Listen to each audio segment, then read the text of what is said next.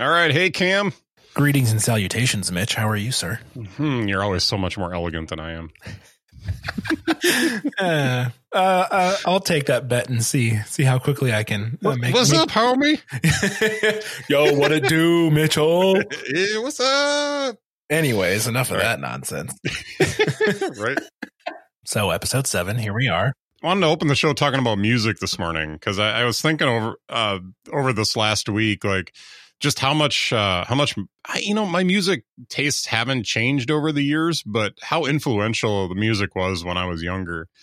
Probably like late teens, early 20s, just how kind of I think I came into my musical prime as it was. So, like, what were you into when you were probably in that musical prime, so to speak? Oh boy. Okay, so lots of good music and lots of very bad music. I was quite the what's the Jekyll and Hyde when it came to the music I liked. Yeah. So I started. I taught myself guitar when I was a sophomore in high school.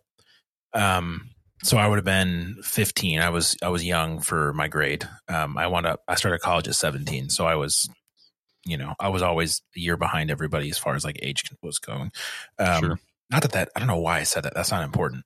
We're talking about music, but I taught myself guitar then. And so then I started getting into like Stevie Ray Vaughan and, the Allman Brothers and just all sorts of like classic rock and blues, Eric Clapton, B.B. King, Muddy Waters, all sorts of that old school stuff. And then, it was really into classic rock too. My dad always told me I was born 2 decades late. He said I should have been born when he was because I would have had a lot, more fun with the music that was on the radio. Sure. Because I was born in 86. So, growing up in the 90s, it was a lot of pop music and boy bands and, grunge, just to balance it out, I guess. So I was super into like all the blues and classic rock, but I also liked, like Limp Bizkit and Korn and Newfound Glory and Green Day and just, stuff that wouldn't necessarily pair well with the blues and the classic rock and the guitar driven stuff. So luckily I grew out of, I was super into Linkin Park too when they first came out. Mm-hmm. But yeah, I grew out of a lot of that, angst driven music, as far as like Linkin Park and the angry stuff. I still listen to like hard rock and metal from now and then, but that's not my main squeeze anymore. Yeah. And I came to blues and, a lot of that kind of stuff later, as I got older. But definitely when I was kind of going through my prime, I would listen to a lot of Christian rock back then. It was funny because some of the first bands that I really got into were like probably some of the worst Christian bands as we look back on that. I was really into stuff like Petra and Whiteheart and just some of the 80s, quote, hair metal bands. Striper.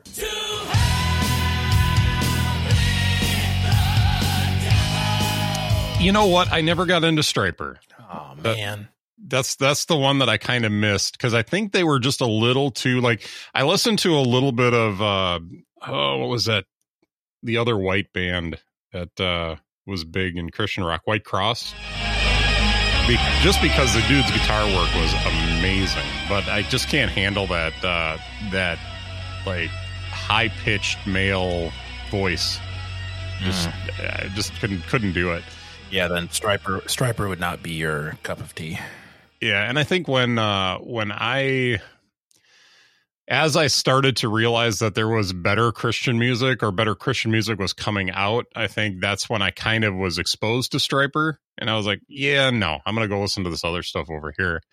But I really got into a lot of the stuff that was coming out of Rex Records and Tooth and Nail Records and stuff like that at the time. Of course, a lot of that stuff got moved to like Solid State Records, all owned by the same guy that owned Tooth and Nail, but they had started moving some of the really heavy stuff off of the Tooth and Nail label and onto like Solid State. That music I was into pretty much the harder the better, with the exception of like I'm really not into like growly stuff. I don't mind some screaming, but the growly stuff just doesn't make sense to me. I don't know. I just never understood the screaming or the growling, because it's like, if you're writing lyrics, surely you want people to know what you're saying. I mean, isn't that the point of lyrics? So I think the thing about I guess I hate the term, but nowadays it's referred to as screamo. Mm-hmm. This is such an awful term, but I think that what I really appreciate about it is when it's really well done, that it is done at like climactic spots in the music. It's done to capture the emotion of the music. What I don't like is when you listen to bands that's all it is. I mean, they write their music just average, normal lyrics, then they just scream everything. Yeah. That to me just doesn't make sense. Bands like Chevelle really kind of capture that well. Chevelle is good. I forgot about them. 'Cause I want to fight, I want to fight, I want to prove I'm right. I want to fight, I want to fight, so turn and forfeit. Yeah, you get the screams, you get the yells, you get them at those climactic spots, but there's a lot of good like vocal work done in there too. Yeah, I've been listening to a lot of Chevelle over the last couple of years. I was super into them when I was in college. Man, that's a band I need to go back and revisit. Yeah, and some of the newer stuff that they put out is quality. I don't think that there's the stuff that came out years ago. I'm trying to remember the names of the albums. I got you, bro. Wonder What's Next was my favorite album. It came out in 2002. Oh yeah. That's a good one. That brings up a lot of memories of working at Target, because I worked overnights and listened to that album a lot. This Type of Thinking was really good. I like that album. That had like Clincher. Oh yeah. The Clincher, Vitamin R. That's some good stuff on there. Emotional Drought, I think, was one of my favorite tunes. Some of their newer stuff, The North Corridor, is really good. That came out in 2016. And then a couple of years back, they put out 12 Bloody Spies, B-sides. And there's some good stuff in there, too. But anyway, Project 86 was really my jam. I was going to ask you if you were into Project 86. Yeah. I saw them in 1999 at the Wilmer Music Festival the Sunshine Music Festival up in Wilmer, Minnesota. That introduced me to them, because as I was hanging out there, they're like, "Hey man, this band, dude's got like a fro, and it's kind of Rage Against the Machine-ish, and I really dug Rage. I heard them a lot when I was working for Best Buy, and so I thought, I'm gonna give these guys a chance. And I got to the show, and man, dude, that was back when Andrew Schwab was still like staring at people in the crowd, just being all intimidating. Kind of did that on his first tour. I just fell in love with that band. So that's one of the few CDs that I didn't get it at the show, and I totally regretted it. And so I was living up in the Twin Cities at the time, and I went to the bookstore that was closest to me, the Christian bookstore. They did not have a copy. I think it was like the Family Christian Bookstore or whatever. Mm-hmm. But they're like, hey, our Burnsville location has that. Well, if you know anything about the Twin Cities, Burnsville is about as south as you can get in the Twin Cities. So it's a bit of a haul if you don't live on the south side. And at the time I was living in downtown Minneapolis. So it was probably 45-minute drive with little to no traffic. And of course, there's never little to no traffic when everything's open. I spent, I think, like 2-3 hours one day driving down to that store in Burnsville, picking up the CD and driving back to my apartment in downtown Minneapolis just so I could get that CD. So I say all that to just say there was some dedication there. I really wanted that album. And I love that. That was their first album. I think it's called Still or something along those lines. Gosh, it's so hard to remember all that stuff. But yeah, I mean, they've been my jam. I've got every one of their albums. They're one of those bands that if I'm gonna, they just call it a self-titled album now. They had a name for it back in the day, but it's just a self-titled album now. I could swear they called it Spill back in the day, but anyway. but they're the band that pretty much anything that they put out, I'm willing to buy on CD, just so that the band gets a little cash from it. Otherwise, I listen to everything through Apple Music, so whatever. But that if I'm going to buy a shirt, they're going to be on my short list. Mm-hmm. Their albums, pretty much every album that comes out, I want a piece of. You know, they're my jam, really. But I was also into the industrial scene back in the day too. So stuff like Circle of Dust was probably my big one. I don't know if you've heard Circle of Dust. Nope. But Circle of Dust, the Argyle Park Projects, they had two discs out. I think at least 2 discs out for Argyle Park. Some of the lighter stuff, Folds Endura was good. I always enjoyed their stuff. But that was early to mid 90s that a lot of that stuff was coming out, maybe just a little bit towards late 90s. That stuff was really big. But I remember going into the Christian bookstore and seeing, before Circle of Dust became Circle of Dust, they released their first album, I think, as Brainchild.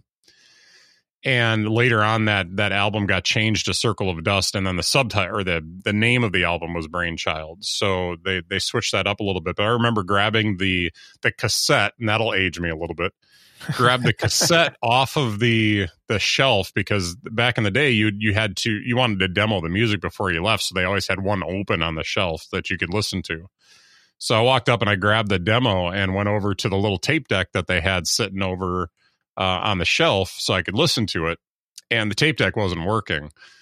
And so I'd been in there a whole bunch. I knew the owner really well because I shopped there a lot. I bought a lot of music from them. I'm almost ashamed of how much music I bought from them. But I walked up to her and I said, your cassette deck's not working over there. And she's like, oh, yeah. You know, I got to run over and get batteries. The batteries are dead in it. And I was like, okay. I said, can I just run out to my car and throw this in my deck in the car so I can listen to this tape? I says, I'll be right back with it. And she's like, oh, yeah, go ahead and do that. That's fine. So ran out to the car, shoved it in the tape deck, turned it on, and I sat back and I was like, oh, my gosh, I have never heard anything like this.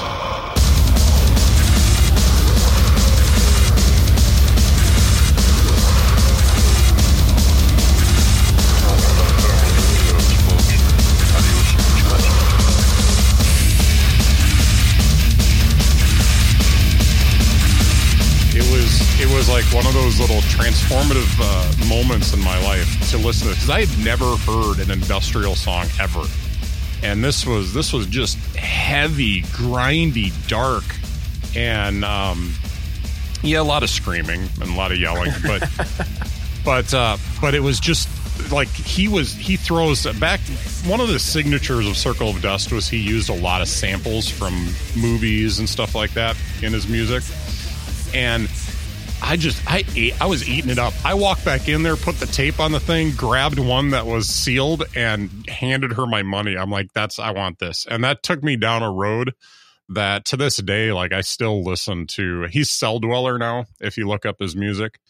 He changed a little while later because what record label was he with? I think it was Rex Records that he was with. That they owned, or the company that owned Rex Records owned the Circle of Dust trademark and all that. So he had to leave all of that with the record label, which he since bought it back. So he now owns all the trademark on that and everything. But he's still pumping out just awesome music. So good stuff. Not quite as rough and raw as the stuff that was coming out early on. A lot of his stuff now is much more polished, but it's good stuff. So definitely recommend it. What was your first show? The first concert I ever went to was Jeff Moore and the Distance. Yep.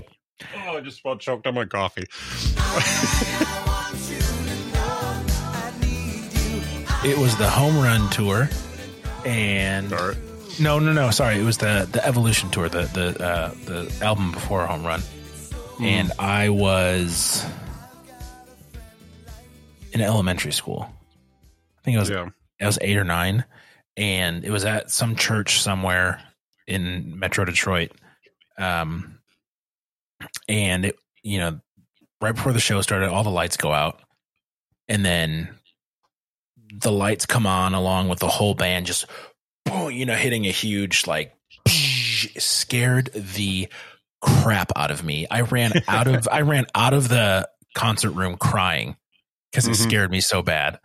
And then my dad had to come out and calm me down, and then I went back in and thought it was amazing and met the band and got signatures on the poster and all this sort of stuff. So it wound up being a really, really good experience. But the initial burst of light and noise and energy, I was not at all prepared for that.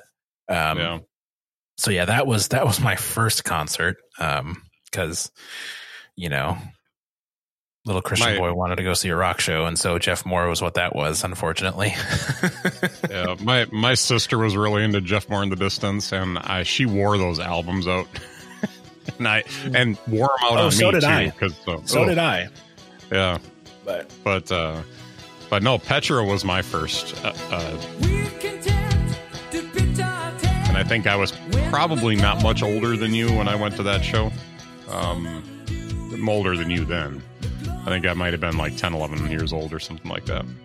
But yeah, I went with the youth group, one of my first outings with the youth group, and bought a shirt. And I'm a merch guy. I love buying. I think, if you talk to a lot of the bands, they say that that's where they get most of their money from anyway. So, if you're going to see a band, buy some merch. Because especially when they're on record labels, the record labels take most of the money from the album sales. So your merch sales are where they're making the money. So cool. Well, I got nothing more to say about that. No, I mean, music. We could spend hours talking on music, but we should move on to our next topic. So we talked about masks last time. And I got, and our value, we have a lot of valued listeners. I don't want to make it sound like we have one valued listener, but one that's very near and dear to my heart made a comment in a text to me. She's like, "Man, Cam gets fired up about masks." And a little while later on, she was listening to the episode while she was texting me about it. And later on, she's like, "Hey, this Cam was really fired up this episode." And I made the comment back, and I sent you this. I was like, "Yeah, I really like this side of Cam. It was fun. I got to get him riled up more often." Yeah, just poke the bear, Mitch. Poke the bear. But fun episode last time. So. Yes. So the last thing I wanted to do, because we've been talking about iOS 14 in like our follow-up every episode for how long? Since June. But there's more to talk about today. I downloaded it this morning, and I've done a little bit of reading online just so that I know, what's new. And there's not a lot new in it in the beta 7 that came out yesterday.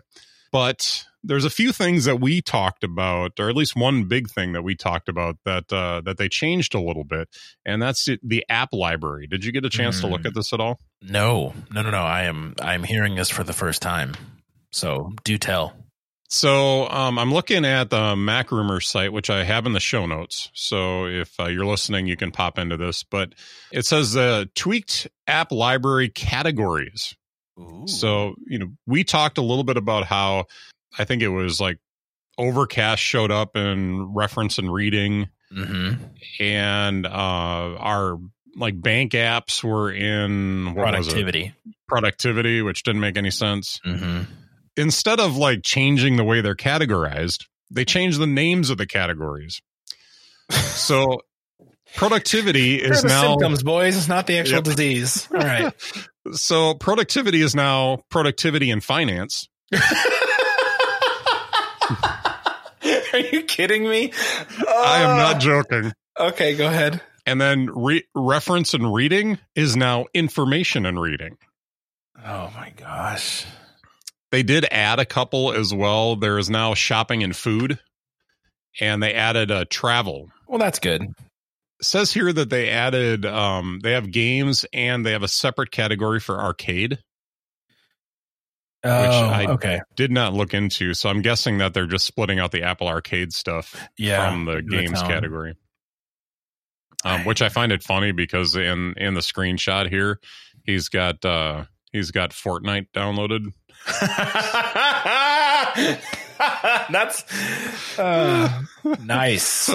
Which I'll tell you, I did not have it on my iPhone, but before they pulled the developer license last week, I downloaded it real quick so that I could keep it on my phone and just see what happens to it. Because I was waiting for Apple to pull it, and I was going to laugh. I was going to laugh and be like, "Oh, they pulled it off my phone. That's hilarious." I've dipped into it like twice. I do play Fortnite, but normally I play that on my Switch. So, oh, you do? Yeah, a little bit, not a lot.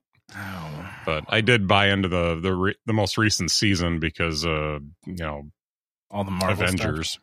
Yeah. It was pretty cool. So, a couple other less notable things that they changed. They have new dark mode versions of the 6 colors wallpaper. Okay, nice. So that's pretty exciting. All they did is take the black 6 colors wallpaper. And basically, if you have light mode on, you get like the green or the yellow or the orange. And if you have dark mode on, you get black. So nothing too exciting there. And then, have you noticed an issue with the banner for AirPods?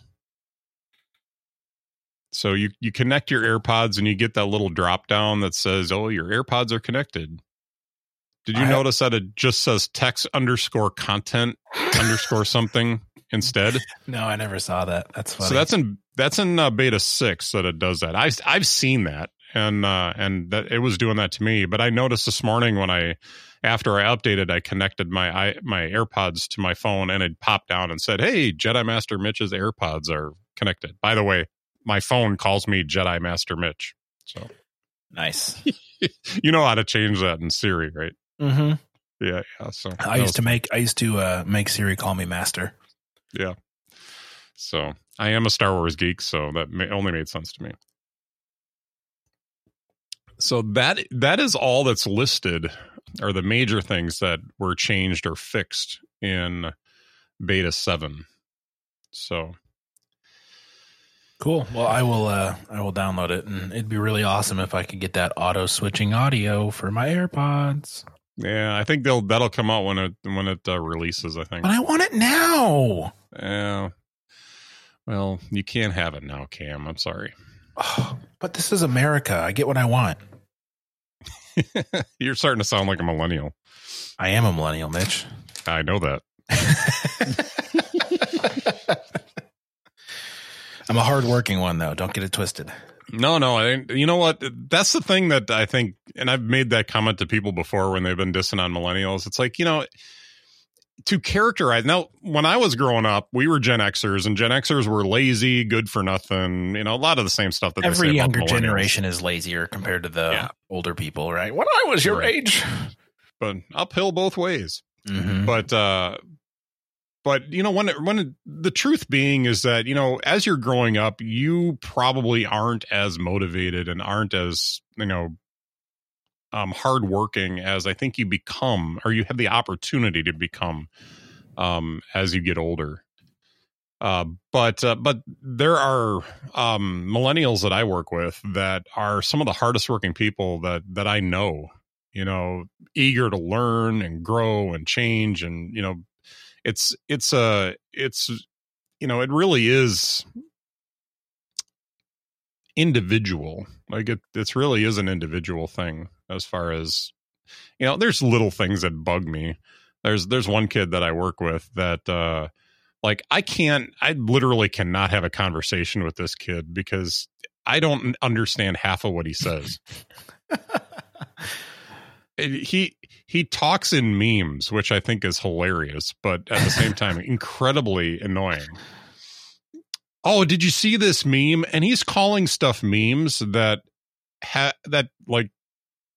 that's not how I understand what a meme is. I don't really understand how he defines that. I worked with a guy that was younger than me who referred to them as memes. And I didn't have it in my heart to correct him because it was too funny. Because every time he's like, check this Mimi out. I'd be like, oh my God. It just, it made me so happy. 80 years old? Good grief. No, he was 6 years younger than me. Yeah. And what's hilarious is like, I can hear my mom saying that. Mm-hmm. You know, I love my mom, but you know, she would see a meme online and say Mimi, you know, just it's so good. It's a thing. It's rich. So I was having a real tough time coming up with anything to really talk about this week that, you know, there's stuff we could talk about, but there's stuff that I just don't want to deal with, quite honestly. So I thought we'd come up with something fun to do this week. And so we're going to try something new today. I'm calling it 4 questions, which is a little bit, it's kind of a Q&A session because we haven't gotten a lot of feedback from the listeners as far as questions are concerned.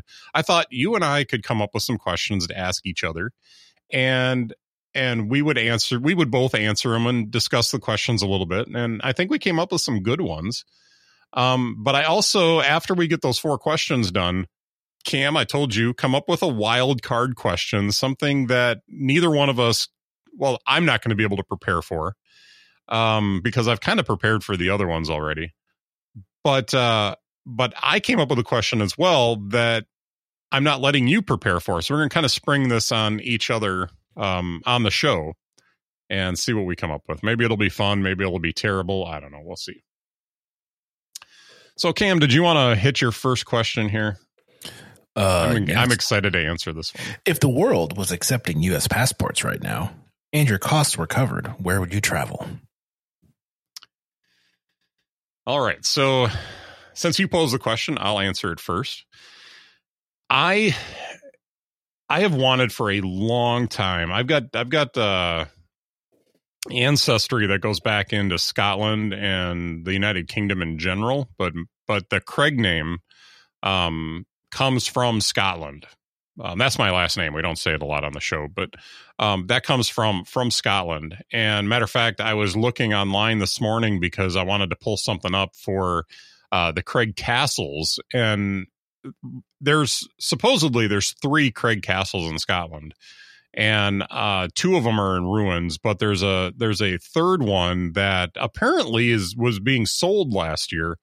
But it was something that it was my understanding that it was being used as like a rehab center for a long time. And I could be wrong about that. I'm an idiot, but I pulled this up and I thought, oh, it's for sale, because it went on sale last October. So I don't know if anybody's bought it. I didn't see that, but they were only asking $531,000 for the castle, which, you know, as castles go, that's not terrible.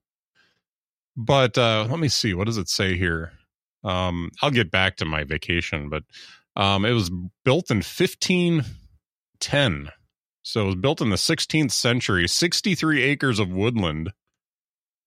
Yeah, it looks like it's that old, but the inside looks pretty modern. Looks pretty good. So, but anyway, I have wanted to go over and visit Scotland in particular, but also just kind of do a tour of the UK.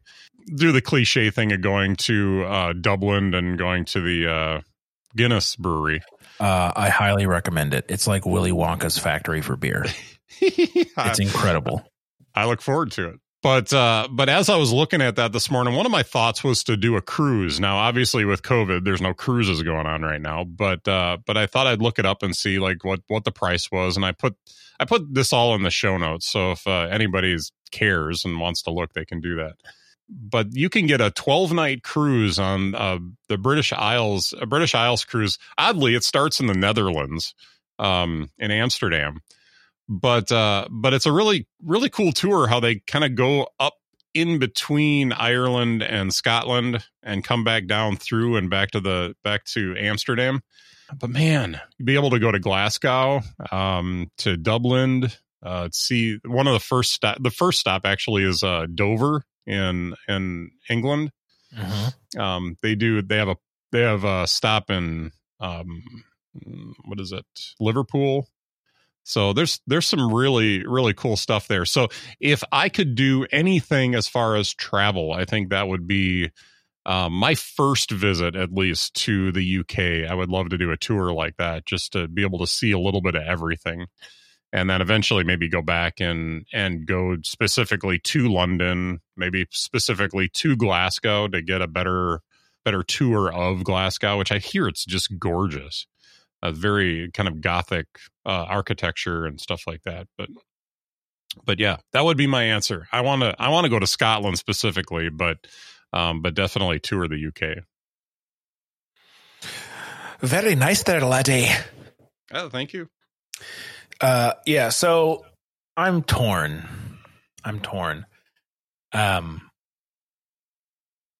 My grandparents moved to the United States from Glasgow. So I have obviously always wanted to go. Like my mom, they grew up going back like every year or two. So my mom has been over there, a bunch. But I've been to Ireland. And Ireland's beautiful.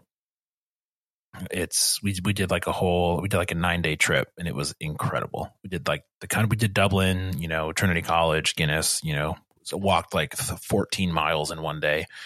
And then the countryside is just incredible, and all the small towns. It's super cool.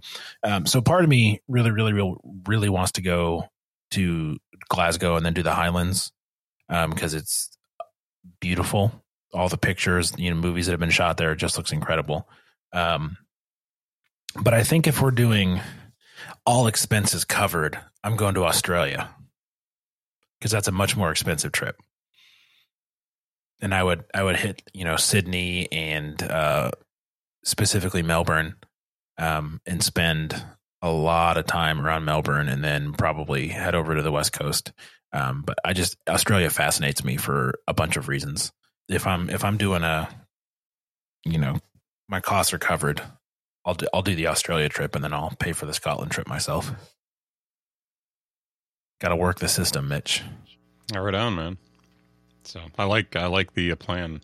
We when I was in high school, we went down to Mexico with a band. We toured 4 different cities down in Mexico. We started in Acapulco, which, by the way, if you ever get a chance to go to Acapulco Harbor is one of the most beautiful things I've ever seen. The water is so blue. The white sands on the beach. I mean, there were parts of the beach as we were walking on them that we were like, our feet were sinking ankle deep into the sand. It's just such a fine sand. It's really nice. But I got some great stories, and maybe we'll get an opportunity to tell from there sometime. But they stopped going to Mexico that year, and they would do this trip about every 3 years to go and just play internationally somewhere. Australia was where they decided to go after that. So I missed it by basically 3 years being able to go down to Australia to play. So yeah, we went to Acapulco, Cuernavaca, Tasco, which surprisingly was a really cool town to go to. It's a little town in the mountains that is called the silver capital of Mexico. They mine silver there. So it was kind of neat to go there and see that. I brought back some silver, but I don't think I can find any of it. There was one piece that I was particularly proud of that I think got lost somewhere. But and then Mexico City. Mexico City was cool. We went to some of the pyramids just outside Mexico City, and yeah, it was really neat. But yeah, Australia sounds like fun. Yeah, it'd be a good time. Yep. Watch some cricket, some Australian rules football. Mm-hmm. If I were going to do it, I would want to go to when the Formula One Grand Prix is there. They always open the season with Australia in Melbourne. Sure. So that would be primo. Watch Melbourne's supposed to be one of those. What? No, it's not. It's not a circle, Mitch. That's NASCAR. And technically, it's an oval, and I don't watch it. Formula One, on the other hand, fighter pilots, man. No, but Melbourne's supposed to be one of the most livable cities on the planet, and consistently so, except for right now because of COVID. They got hit super hard a couple weeks ago, so not going there right now. Well, my first question: what have you done in the past 3 months that makes you feel proud?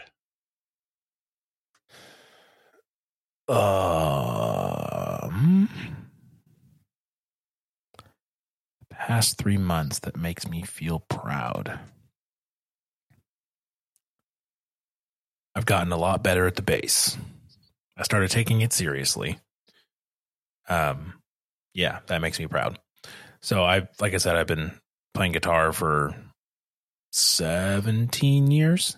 So that's always been my main instrument. But I started playing bass at church like, I don't know, a year and a half ago, just to fill in, because we needed people. And then I was like, oh, this is actually really fun. And then, of course, me being me was like, well, it's church music. It's easy. I don't really need to be any good at the bass to play church music. So I was lazy about it. And then during the pandemic, I was like, there's a lot more you can do in the bass than just plunking on the ones and the fives. And so I went out and I got myself a bass and I started taking it a lot more seriously. And now it's way more fun to play. So. Yeah, absolutely. Yeah, being able to walk the scales and stuff like that when you're playing too is good. Putting a little flair in your play. Yeah. And I just like the rhythm and the funk, like, ooh, let's just groove. Bring the funk, dude. Mm-hmm. Yeah. What about you, Mitchell? What's made you proud? I think a lot of the audio work that I've had the opportunity to do recently, whether it's this podcast, but mostly it's been, through the church, we started doing a radio program that actually the first episode airs tomorrow. And I was challenged to put together a professional sounding, we basically wanted it to sound better than any of the church services on the air that they had on the radio station that we were going to put it on. And so what they wanted to do was go back when our pastor first came to our church about 3 years ago. He did a sermon series that was about 72 messages long. It was called Foundational Framework, and the whole idea was he basically preached through the entire Bible to build a framework for what the Bible is about. And so what we're doing is we're basically revisiting that. So his sermons are, probably most of them are about an hour long. So we've had to split the sermons into 2 parts and then dress them up with intros, outros, and I'm doing special intros and outros for every episode. So they're unique to each episode. And then if I got the time for it, I think the first episode that we did, I had like 24 minutes of audio. So we need about 28. So what I did is I had him come to my studio. We did I asked a question of him and he spent a few minutes answering that question.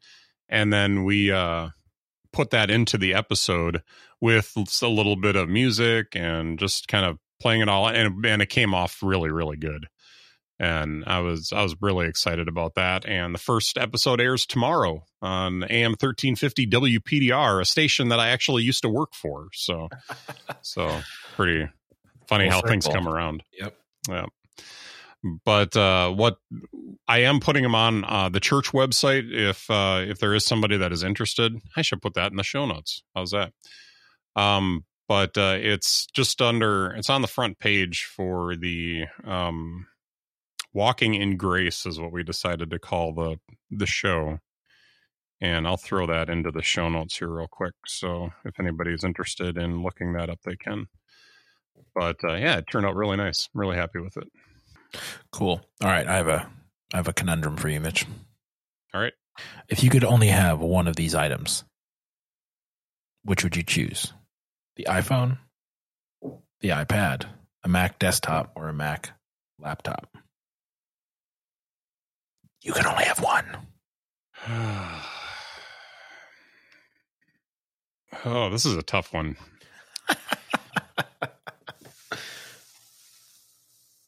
So there's so much work that I do on my Mac. Let's just say this. I could live without my iPad. If I had to live without my iPad, I could live without my iPad. Yeah. And the reason being for that is for the audio and video work that I do right now, I need the horsepower of either a laptop or a desktop machine to be able to do that efficiently. So I know that it's possible to do it on the iPad. I just don't have the desire to deal with all the compromises that you have to deal with right now. If the iPad ever got to the point where you didn't have to deal with all those compromises, iPad would probably be enough for me, but I got to throw that out. So we'll eliminate the iPad as an option there. And later in the episode, I'm going to talk about my new iMac. I really like this machine, but spoiler alert, by the way. But if I had to do without it, I could make do as long as I could get something that had this kind of horsepower, but in a laptop format. So I'll say that. But really what it comes down to is iPhone or laptop. So either an iPhone or a MacBook Pro. And I use my iPhone way more than my MacBook Pro would get used. Because, I mean, it's just your daily device. You have it in your pocket all the time. It's a communication device. It's everything that I need on a daily basis. But I can't do the audio work and the video work on that. It's not, as Steve Jobs put it, it's not the truck that you really need to get your work done.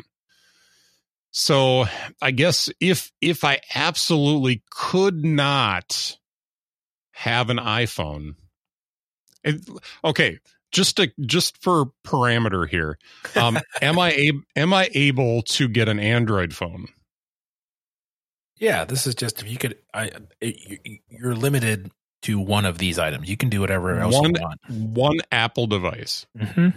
Okay, so as long as I can get an Android phone, I wouldn't be super happy with it. Not as happy as I am with my iPhone, but presumably at least. But if I could get an Android phone, okay, yeah, that makes the decision a little bit easier. I would go with the MacBook Pro, and I'd probably get the 16-inch and spec the crap out of that so that it's fast. It's can do everything that I need it to do. Probably would have to get a display for it so that I could use it similar to a desktop when I'm able to, or when I need it for that. But yeah, I probably have to go laptop. Wise choice. All right. Yeah, I would do a MacBook Pro too. It's a no-brainer. Yeah, same reasons pretty much. Yeah, I love my iPad, but like right now, it would have to be a MacBook Pro for the mobility and for the Logic and Final Cut. Yeah, that's why I really wanted Logic and Final Cut, or one of them, to be on the iPad when they announced WWDC this year, but I didn't get it, and that makes me a little sad. But whatever. Luckily, this question is not reality, so I can have an iPad and I can have my Mac Mini. And I desire a MacBook Pro, but that's not happening. But sitting in front of me on my desk, I have my iPhone, I have my iPad, and my MacBook Pro. They're both closed, but they're sitting underneath my iMac. So I literally have all four of those things sitting right in front of me right now. And they all have their purposes. The desktop would be an easier decision for me if I didn't need to take something with me. If I could get all my work done right here in the studio, I may lean a little bit towards the desktop, but I need the portability to be able to take something to church with me to handle the stuff that I handle there. When I go on vacation, I need something to take with me. Is portable. It's just a bit cumbersome. So have you seen the carrying case for the iMac? The one that it comes in? No, there's somebody that actually makes a carrying case for the iMac. That's funny. Okay, I got to look this up now. But there is for real a carrying case for an iMac. I'll look it up real quick. I'll ask you the next question on here while I do that. So if you could have one superpower, what would it be?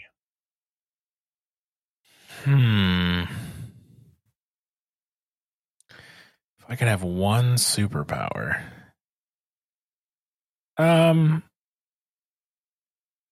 It would probably be. Now, are we assuming that all superheroes are hard to damage? Because that seems to be the case in all the movies. I'm going to leave it open. I think that that just seems to be like a built-in feature of being a superhero is you're hard to hurt. Hard to hurt, but not impossible to hurt. Right. But like Okay. the Hulk can slam you through a cement wall and you're generally okay. I'll go with that. I think in that case, my power would be. Did you ever see the movie Looper? I have seen that movie. Where as long as you It's can like a see time it- travel. Well, yeah, it's like a teleportation. Like as long as you can see a Okay. place, you can teleport there. Mhm. So like the guy goes and cases the bank and he gets to look in the vault when it's open. And then at nighttime, he just thinks about the vault and teleports into the vault. Yeah, okay, I do remember. But like he's able to travel the world. Like, he can snap his fingers and he's on top of, one of the sphinxes in Egypt. Like, I just think that'd be a super cool. Not like, not to rob banks or whatever, or to like, creep people out and show up in their houses, but just the ability to travel like that, not have to deal with airplanes and airports and, driving. Like, oh, I want to go to San Diego today. San Diego, Melbourne, boom. Like, let's go. Like, I would have to do that the first time, right? To see the place. Yeah. But then after Mhm. that, it's like, oh, free travel, first class. That'd be awesome. So That would be fun. So I'm like super practical with this. By the way, let me send you this link here real quick, so you can see this carrying case. This is the one I was thinking of, but oddly enough, there is a ton of there's a bunch of them that I see on Amazon here that you can buy. They're legitimately carrying cases for the iMac, and not just like the small one. You can get a 27-inch iMac carrying case. it's a burgeoning market. This is ridiculous. Here, let me send this to you. We're going to cut all this out of the show, right? There, I just sent it off to you. But so I'm a little bit more practical when it comes to, because this is something, and I know you can use that power like every day to do whatever you want. But I've always wanted the power of telekinesis. Maybe it's just because I'm lazy sometimes, but if there's a book across the room that I want to grab, I just want to be able to reach out and bring it to me. You know what I'm saying?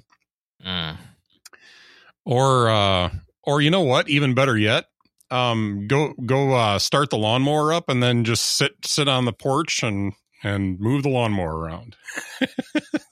That's dumb, but yeah, just to be able to move stuff with my mind would be incredible.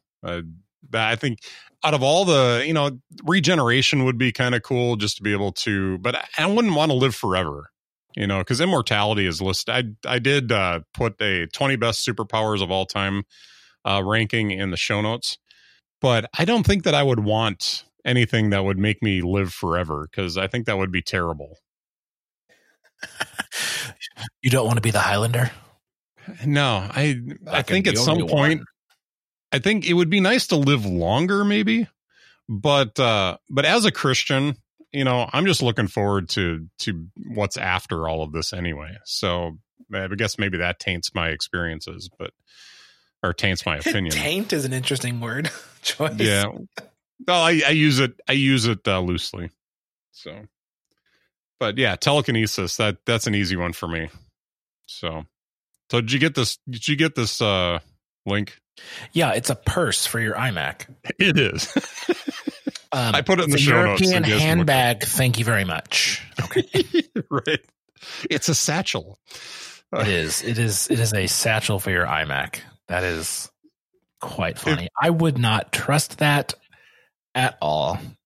There's another one up here that I'm looking at the one that I sent you is no longer available, but there's another one here that is $38. Yeah, nope. Hard pass. Did you see that one? No. Oh, so it's you're got gonna put your $3,000 computer in a $38 carrying case. Yep, that sounds right. Here, let me send this one to you real quick.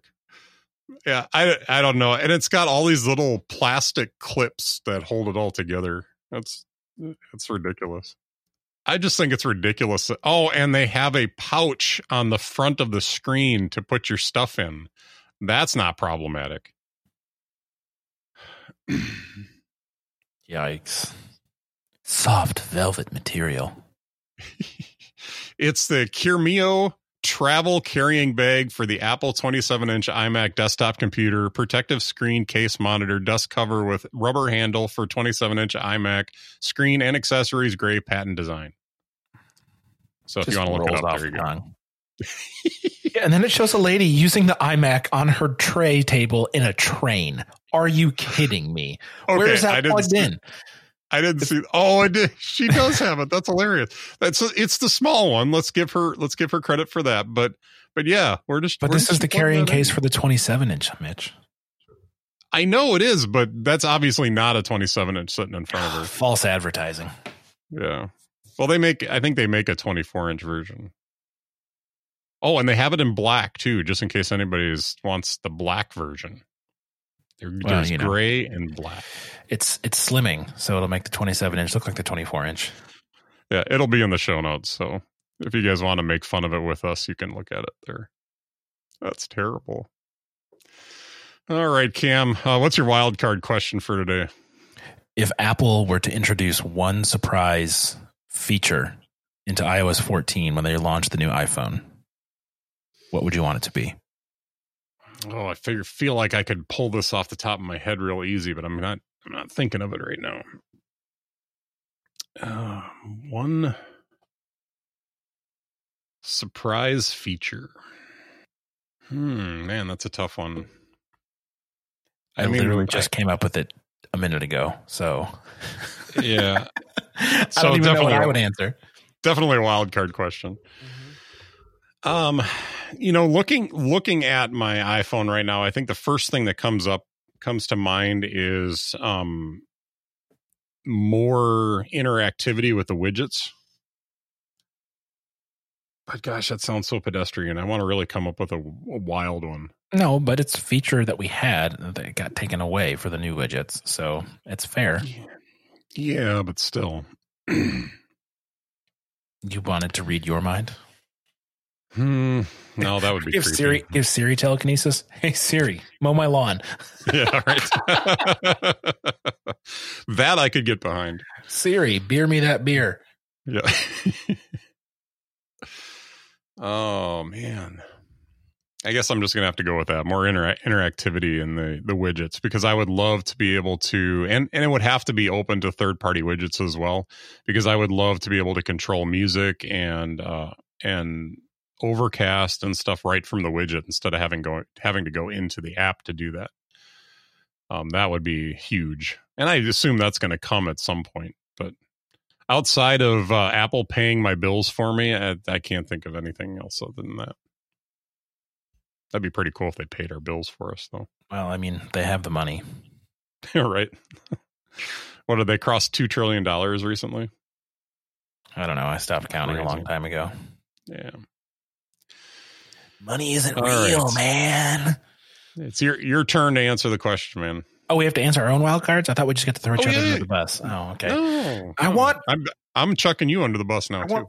Final Cut and Logic on my iPad, please, and thank you.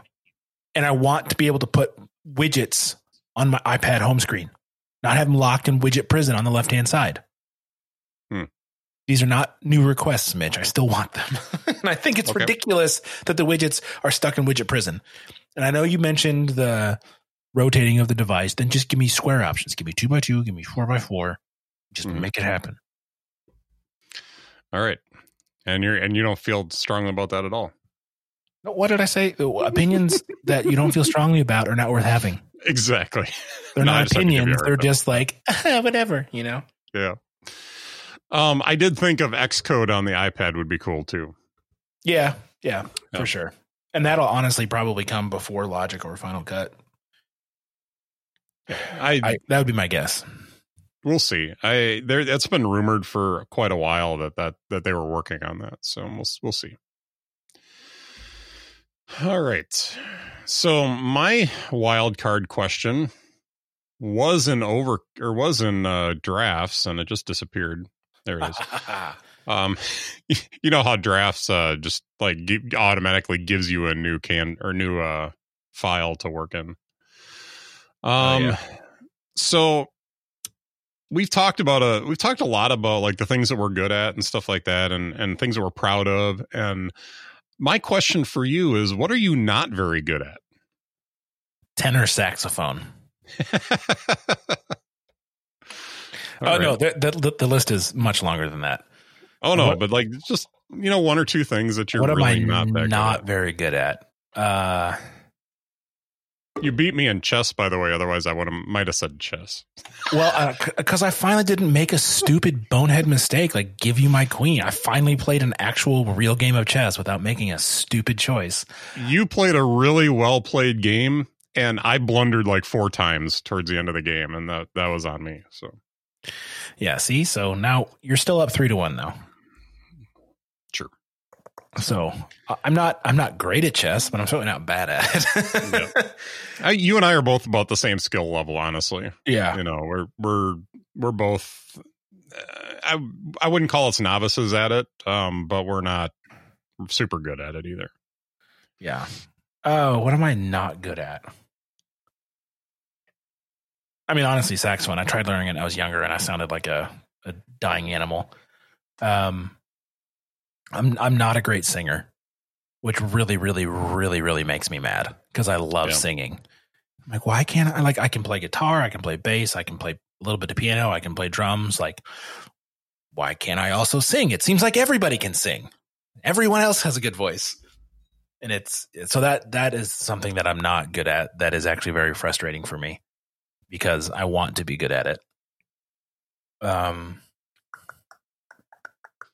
then like my dad was a Finnish carpenter for a while and is still very, very, very, very, very, very handy.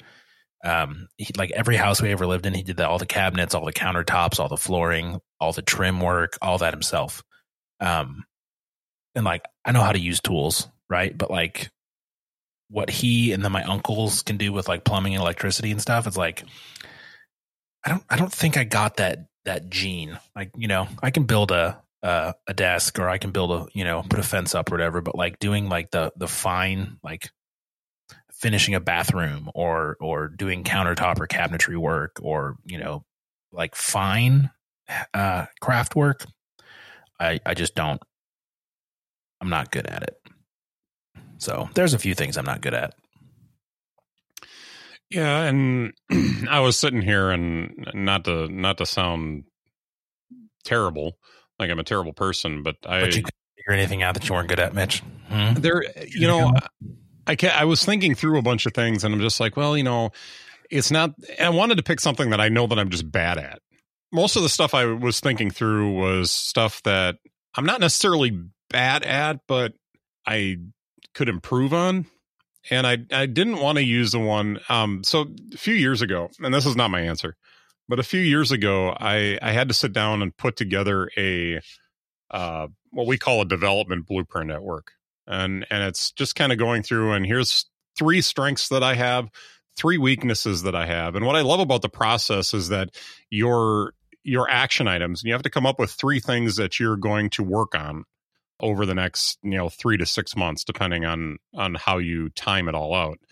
But it's just really designed to make you a better person, and by doing that, you're developing skills that make you a better associate as well. So I thought that through, and it sounds like such a humble brag to say that one of my biggest problems is perfectionism. I can be so good at things that, or at least think that, I'm good enough at this. I should be able to do this better than this. And so a lot of times I would struggle with, I can't do this thing that they're asking me to do because I can't think of a way to do it better than everyone else. And so, there was a lot of struggles that I had. I wouldn't speak up in our staff meetings when I had something to say because I was afraid that somebody was going to look at me and be like, oh, Mitch is an idiot. He just needs to shut up. And it would really hold me back from being able to do the good work because, there's a difference between doing good work and doing perfect work. And so I really struggled with that. So my first blueprint, literally action item 1 was make more mistakes. And action item 2 was be wrong more often.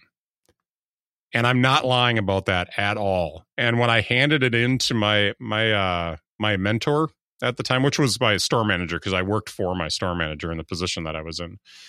So I handed it to him and he looked at it and he's like, you know what? He's like, this sounds like a joke, but he's like, no, I think you really do need to work on that. So he totally backed me up on that. So my action item was make more mistakes and be wrong more often.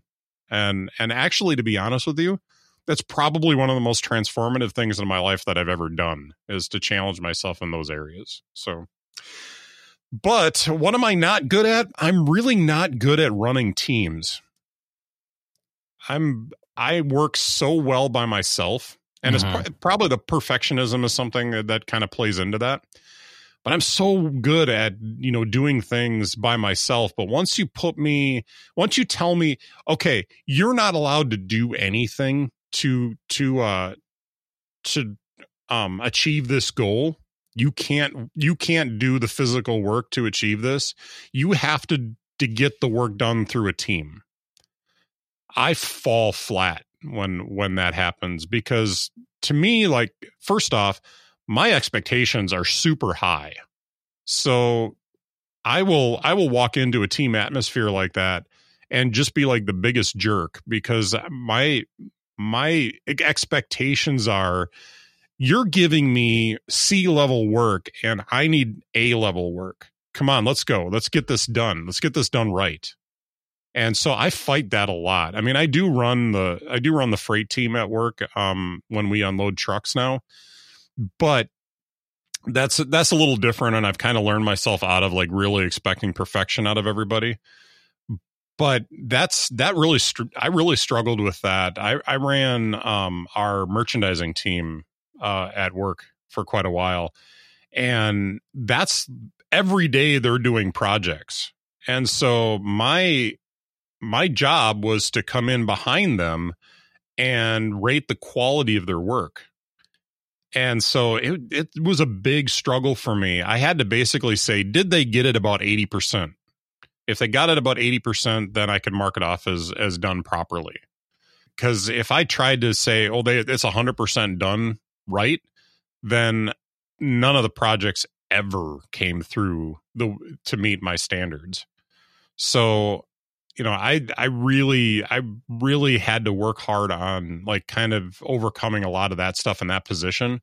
But I just realized at one point, like if they're going to put me in a position where I have to manage a team to get a project done, I just don't have that capability. I'd much rather be one of the foot soldiers than the leader. You know what I'm saying? Mm-hmm. Yep. So that's something I'm not very good at. Thank you for sharing. My soul feels cleansed now. Was it cathartic to share that with the whole world? Honestly, it was a little bit. Yeah. So unless you've got anything to add, I'm ready to go on to what's delighting us right now. Let's move along. So I'm going to let you go first because I think I'm going to have a lot to say about mine today. So, all right. Well, what is delighting me is the weather is starting to turn ever so slightly in the direction that it's meant to be, which is fall and winter. Yes, as God intended. And it makes me very happy. We had our first night 2 nights ago where the weather dipped into the 40s overnight, and I was thrilled. It was like 58 when I woke up. I was like, oh, this is amazing. But of course, the high was like 84. So I was like, we're getting there. We're getting there. The leaves are going to start turning here really soon, which means I can go take my camera and go drive around and take lots of awesome pictures. It means I can start wearing like, flannel and hoodies like a real Midwestern boy. Mm-hmm. You know, if you lived up here, we haven't been much over 75 for like 2 weeks. Oh yeah, no, we've been in the 80s. Yeah. It's just the peak heat in the afternoon, like 3, 4, 5 o'clock, and then it drops off. But yeah, I mean, even when I took my daughter to the babysitters this morning, I was like, oh my gosh, it is so nice outside. Oh yeah, it just makes me so happy. When I went out on my patio this morning, and I had a moment where I was like, okay, if I did not have a new iMac sitting on my desk downstairs in my studio, I would be really tempted to just grab my recording equipment and come out on the porch and record the podcast. Yeah, I can't do that here. I live next to one of the busiest intersections in the city that has 2 hospitals nearby, so it would just be ambulance every 5 minutes. it's ambient noise. It would accentuate the podcast. Nothing ambient about an ambulance. They're so loud. Anyways, all right. But yes, the nice weather is making me happy, and I'm looking forward to fall and winter. My birthday's coming up on October 1st, and I look forward to that, just not because it's my birthday, but because I love October. It is literally like by far my favorite month of the year. And a lot of that has to do with the fact that everything's starting to shift into fall at that point. And that typically up here, that's when all the leaves start changing colors and stuff like that. Usually that first week in October. That changes depending on the weather, but right around that time. And I'm going to tell you, if you want to get some good pictures of the winter or the fall foliage, I don't know that there's a more beautiful place than up around where I live here. There's some really cool stuff up here. So the bluffs over by Baraboo, I definitely think that if you came up to visit for a weekend, we would go do the Upper Dells boat tour up in Wisconsin Dells, because I think you would just be floored by how beautiful some of that stuff is up along the Wisconsin River and stuff. Yeah, I was scoping out some Airbnb locations, and there's one northeast of Madison, east of Madison, where it's a yurt on a lake. Oh, interesting. It's awesome. The pictures are incredible. I was like, man, I could do that for 2 nights, go up and visit Mitch for a night or 2, and then come back home, take like a long weekend. It was super cool. But if you ever decide you want to, just give me a holler. For sure. In the last 2 weeks, I have had probably, I mean, it's been like Christmas for me lately, and it's been good. So last weekend we had a conference at the church, and I worked a lot for the church last week. And I'm not going to say that was a downside of it. I will tell you that last Saturday was a long day. I think I got to the church at 8:00. We had the first session of the conference started at 9:30, but I wanted to make sure that we had some stuff fixed for the live stream from the night before. So I went in extra early just to make sure that I had time to play with that and get that settled. But from 9:30 until almost 8:00 on Saturday, 8:00 at night, we were there all day. I mean, we had a lunch offsite, we had dinner at the church. So there were some breaks in there, but otherwise it was just session after session. And what they were doing was working through the book of Hebrews and talking. I think the only chapter we didn't do was the last chapter of Hebrews. So, each speaker had about a half an hour to talk about one of the books in Hebrews. So they started in Hebrews 1 and just worked their way all the way through 12. So it was good. It was some good stuff, but it was a long day on Saturday. But if there was a down point in there, that would be just a slight little dip in the last 2 weeks. But what I did for the weekend, and the reason I bring it up, is I decided to take some vacation to relax, because you know what? Work has been rough. We usually get about a month and a half of spring. So the sales that we've had this year, we usually get in about a month and a half. and then it just kind of dies out a little bit and settles for the summer months. So it's never super busy after, say, like June, like the 1st of June or maybe the second week in June. It starts to settle out for the summer, and it's partly because we live in a vacation like resort area. So a lot of the work that gets done on homes here gets done prior to Memorial Day or right around Memorial Day weekend. So after Memorial Day weekend, there's still a little bit of business, but then it drops off because people are coming up here to enjoy their homes, not to do a lot of work on them. So it makes sense. It's usually emergency stuff that happens after that. This year with COVID, our spring started in March, and we're waiting for it to be over at this point. And it's the beginning of September right now. So it's been a rough year. So having some vacation time was amazing. I did something really interesting that really worked, and I didn't expect it to work as well as it did, but I needed something to change, just to like something I looked at every day that was going to just take my mind out of work. So I have a watch face on my Apple Watch that I use the infograph face normally, and there's a bunch of stuff on that watch face, and some of it I use for work. So what I did is I created a watch face, a Meridian watch face. I just had a few different complications that I will use, when I'm not home, or when I'm not at work. I'm sorry. And so I set the watch face different for the week, and it's amazing how that just changed my mindset. Because I didn't see the stuff that I use for work. I told my wife, I was like, I'm unemployed until I go back to work on Tuesday, which we'll get to that in a second. But I said, I'm unemployed. I don't have a job. I don't want to think about work. I'm just doing the stuff for the church this weekend, and I'm just totally going to relax and disconnect from everything. And then on Monday, she asked me if I wanted to go to Home Depot to pick up some stuff, and I told her no, because I don't work there right now. So I just didn't want to go there. But that was quiet and just was nice to have that time. So I was expecting to get my iMac sometime this last week.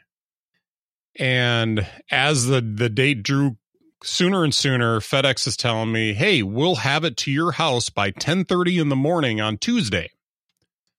I go back to work on Tuesday. So this is problematic for me. So knowing this far enough ahead of time, I kind of warned my management. I says, I'm taking a personal day that Tuesday if that machine comes, because number one, I'm not going to leave that sitting on the porch all day.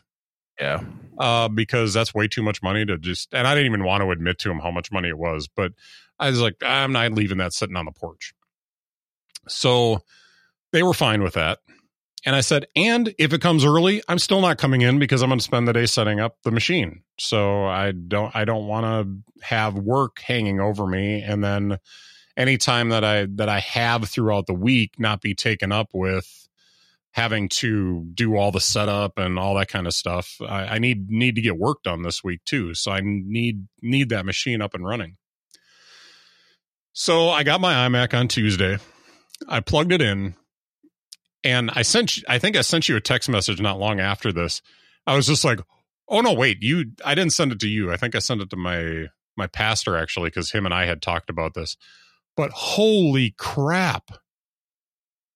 I never expected this display to be so beautiful. Yeah, it's pretty awesome. I mean, I'm looking at it right now and I can't see pixels on this display. It is just seamless. And this, a lot of times when I hear Apple talk about, well, we've designed the interface to, the translucency and, we've designed it to be, this is what they designed this for. Mm-hmm. It is so clear, so crisp. The translucency looks amazing. It looks like dark glass. I have it in dark mode.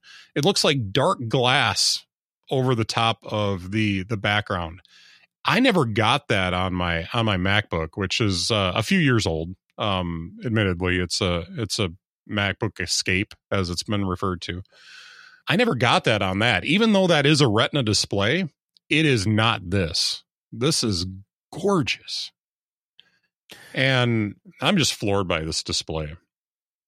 Yeah, does yours have like the True Tone and the full color range and all that stuff? Yeah, True Tone. I want to say it's not the XDR display by any means, but yeah, the colors on this are just pop off the screen. I had my wife down here and we zoomed in on some text that night, and I'm like, I kept zooming in and expected to see some jagged edges around it or something like that. No, it's smooth and clean text. That's usually where you see like your pixels is when you start seeing the little raggedy edges on the text. No, it looked perfectly printed on the screen. It was just amazing. I can't say, I can go on forever. This display is just incredible. I'm so happy with it. I did have to make the decision as to whether or not to do a transfer from my MacBook or to start new. Do you have an opinion on that? I always start everything fresh. I thought about it for a little bit, and I even tried to do a transfer from a Time Machine backup that I had on my MacBook. And like, it just didn't do anything. And I thought, you know what? Okay, I'm going to start this fresh. I'm going to start this from the beginning. You know what? I think every Mac that I buy, I'm going to do it this way, because it just bringing over all the cruft from the old machine. It just seems like all my files are in OneDrive and Dropbox now. So I don't really have like files and stuff that I need to bring over. Mostly it's the apps that I was thinking about. And yeah, it was a little bit of pain in the butt to go through and reinstall all my apps and stuff like that. But what's cool about that is you start to prioritize the apps that you download. Exactly. And I know that I do not have nearly as many apps on this machine at this point than I have on my MacBook, because some of them just didn't make the cut. You know, I have limited time to put these apps on here, and I'm just not going to spend the time to just download everything, you know? So yeah, it's cool. So I definitely recommend starting new and not doing a transfer. And then the other day, I think I was slated to go back. I went back to work on Wednesday. And Wednesday morning, I think it was Wednesday or Thursday morning, I was down here and I thought, you know what, I'm going to open up Final Cut Pro real quick and start editing some of the live stream sessions from last weekend to re-upload those to YouTube. And then I'm going to compile a playlist of all the videos so that people can just go up there and watch the videos if they want to. And so I downloaded one of the videos from YouTube. I brought it into Final Cut Pro, did some trimming and editing, and I had to figure out a couple things because I don't use Final Cut Pro a lot, but I'm getting better at it. And so I worked all that stuff. I got it all the way I wanted it, and then I had to log into the church YouTube page through Final Cut, and then I uploaded the video. Now, when I did that on my laptop, which I have done that on my laptop before, that process would take me an hour, maybe 2 hours, you know, just getting everything the way I wanted it to, you know, and I got to wait for the machine for a minute and then do this and then wait for the machine a little bit. And then ultimately, at the end of the process, you've got to allow Final Cut to do its thing and then upload the video. So, you know, if I do 30 minutes of video, that may take 30 to 45 minutes to do all that process. So I set that up on my iMac here. Basically went in and said, okay, just go ahead and upload it to YouTube. And I sat back and I turned on something on the TV. I thought, you know, it's going to take a few minutes for this to work. I'm not joking, man. It was like 5 minutes, maybe. And that was the uploading. That wasn't even the it was like 2 gigs because I put it in as high a definition as it would let me. I think it was a 720 that I set up the video for. So it was close to what it was originally. And then so the whatever transcoding that it had to do or anything like that was all done, and it uploaded it to YouTube. And literally like 5 minutes later, I'm like, shoot, it's what? You get the little notification that it's done. It's like, it's done already? It's like that. Are you kidding me? It's like, oh, that's sweet. I love it. I text somebody right away and I was just like, shoot, it took me 5 minutes. This is crazy. But so I'm really, really happy with that. I'm getting my work done so much faster. Do you have what kind of peripherals do you use with your computer? So I have a Mac Mini. So I have an old Magic Trackpad, the battery powered one, not the newer version that's lightning powered. And then I have a Keychron K6 keyboard that I use. And I think I'm gonna maybe look into the those Keychron that's a mechanical keyboard. Yeah, I got the brown keys, and it is glorious. Yeah, that's going to be down the road at some point for me, but because I've got a lot of other stuff I need to get for the studio before that. But yeah, so I ordered the Magic Mouse with it because I already had a trackpad that I had ordered for my laptop at one point because I have my keyboard tray down a little lower than my desk, so I didn't want to have to keep reaching up on my desk to use the trackpad on the device. And, like most of us, I deal with a little bit of RSI, so I wanted to make sure that I had some different input methods. So I get the the Magic Mouse set up with the device. The keyboard's working great, which, by the way, I love the keyboard. It's not a bad keyboard. I think these have the newer scissor switches in them, so they're comfortable to type on. They're not like typing on flat keys like the laptop I have here, because that has, I think, the original butterfly switches in them. But yeah, I like the smart keyboard or whatever it's called, the Magic Keyboard. I think there's travel in the keys, which I think important. There's very little travel in those the butterfly switches on the laptop I have. Yeah. It literally feels like you're just smacking solid. It moves a little bit, but it doesn't move much. So the Magic Mouse lasted about 5 minutes. Yeah, I don't like those. It's like, what? This is terrible. This trackpad, I love this trackpad.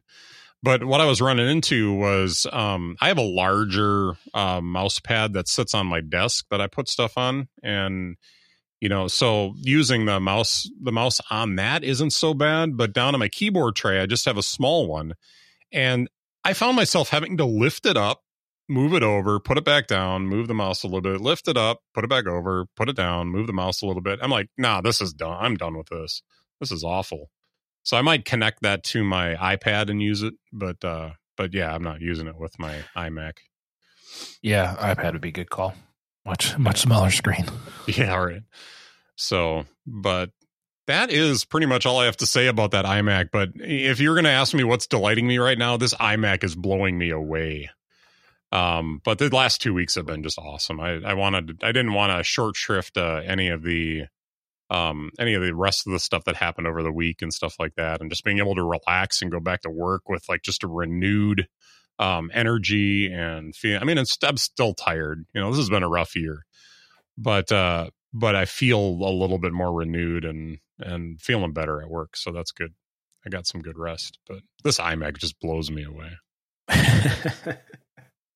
Do you name your devices? No.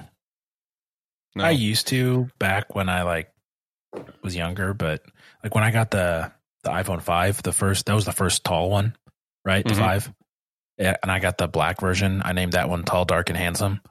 Yeah. But that's the last thing I named. Otherwise, it's just Cam's Mac Mini, Cam's iPad, Cam's iPhone.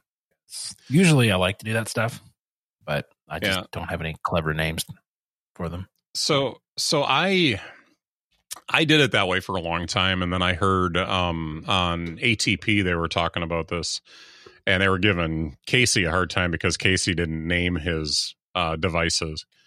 They give Casey a hard time about everything, which is one of the reasons I stopped listening. Yeah, no, I find it funny. You know, he takes a lot of crap, but in the process, they were challenging him to come up with some names for his stuff, and they were going to check back on the next episode and all that kind of stuff. So I thought to myself, you know, I really like Star Wars, but I don't want to use cliche names. So I was trying to come up with names that I could use on my devices here that would not be cliche. Now, I've only named 2 of my devices so far in this naming scheme, and the iMac is one of them. Jar Jar Binks. No, heck no. But Misa I wanted 27 inches tall. Stop that, or I'm gonna Misa hang display up this call right now. So I thought, you know, the cliche thing to call my iMac, because it's the big, you know, hub of my universe right now, is to go with like Death Star. I'm not. Yeah, but that's gonna end poorly. Yeah, it's just gonna blow up. The other idea was, well, if you go back into the prequels, Coruscant is the hub, so you could get away with Coruscant being the you know what I'm talking about. Coruscant is the planet that's in the okay. I could do that. I thought, well, you know, I still don't like that, so I'm thinking Origins. You know what? So I'm going to teach you a little something today, because my first thought was... Misa loved learning about Star Wars. Yeah, I'm glad, and you're going to stop that. The first thought for me was, well, the Jedi Temple has a lot of stuff in it. You know, they've got the Jedi, or the Temple archives are there. They do training. You know, that is kind of a centralized location for a lot of what the Jedi do. I could go into the Legends and pull out like the origins of the Sith, and use that planet name, which is escaping me right now. But I decided to go to there's a planet in the Legends novels, and I'm not sure if it's been brought into canon yet. But there is a planet that the Jedi, before they were called Jedi, they were actually called the Jedi, which is spelled differently and is slightly different. I think it's JE apostrophe DAII is how it's spelled. So what? It's where the term Jedi comes from, but it's pronounced a little bit differently and it's spelled a little bit differently. I never understood the incessant need for fantasy and sci-fi people to just shove apostrophes into words. Why is that a thing? I don't know. But so I was thinking through like where I would go with naming this machine, and there's a planet that's talked about in Jedi lore, and it's actually in some of the very early novels chronologically. Not by release, but chronologically. And if you go back there's 2 novels in the Dawn of the Jedi series, and then there's also comic books that take place in that time period as well that I have not read. But the very early ones talk about the training of Lamry? I'm trying to remember her name. But it was her training as a Jedi, her and her brother's training.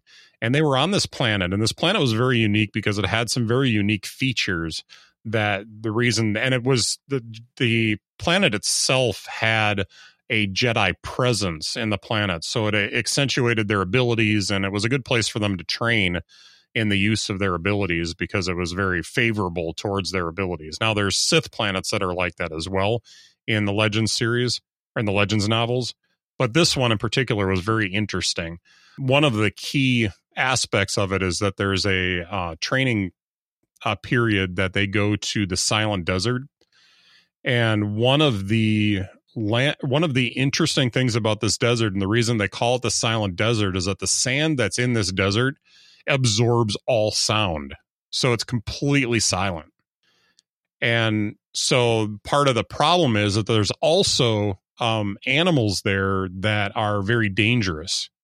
And so they have to use, especially at night, they have to use their Jedi senses to sense the animals that are around them and be able to ward off some of these creatures.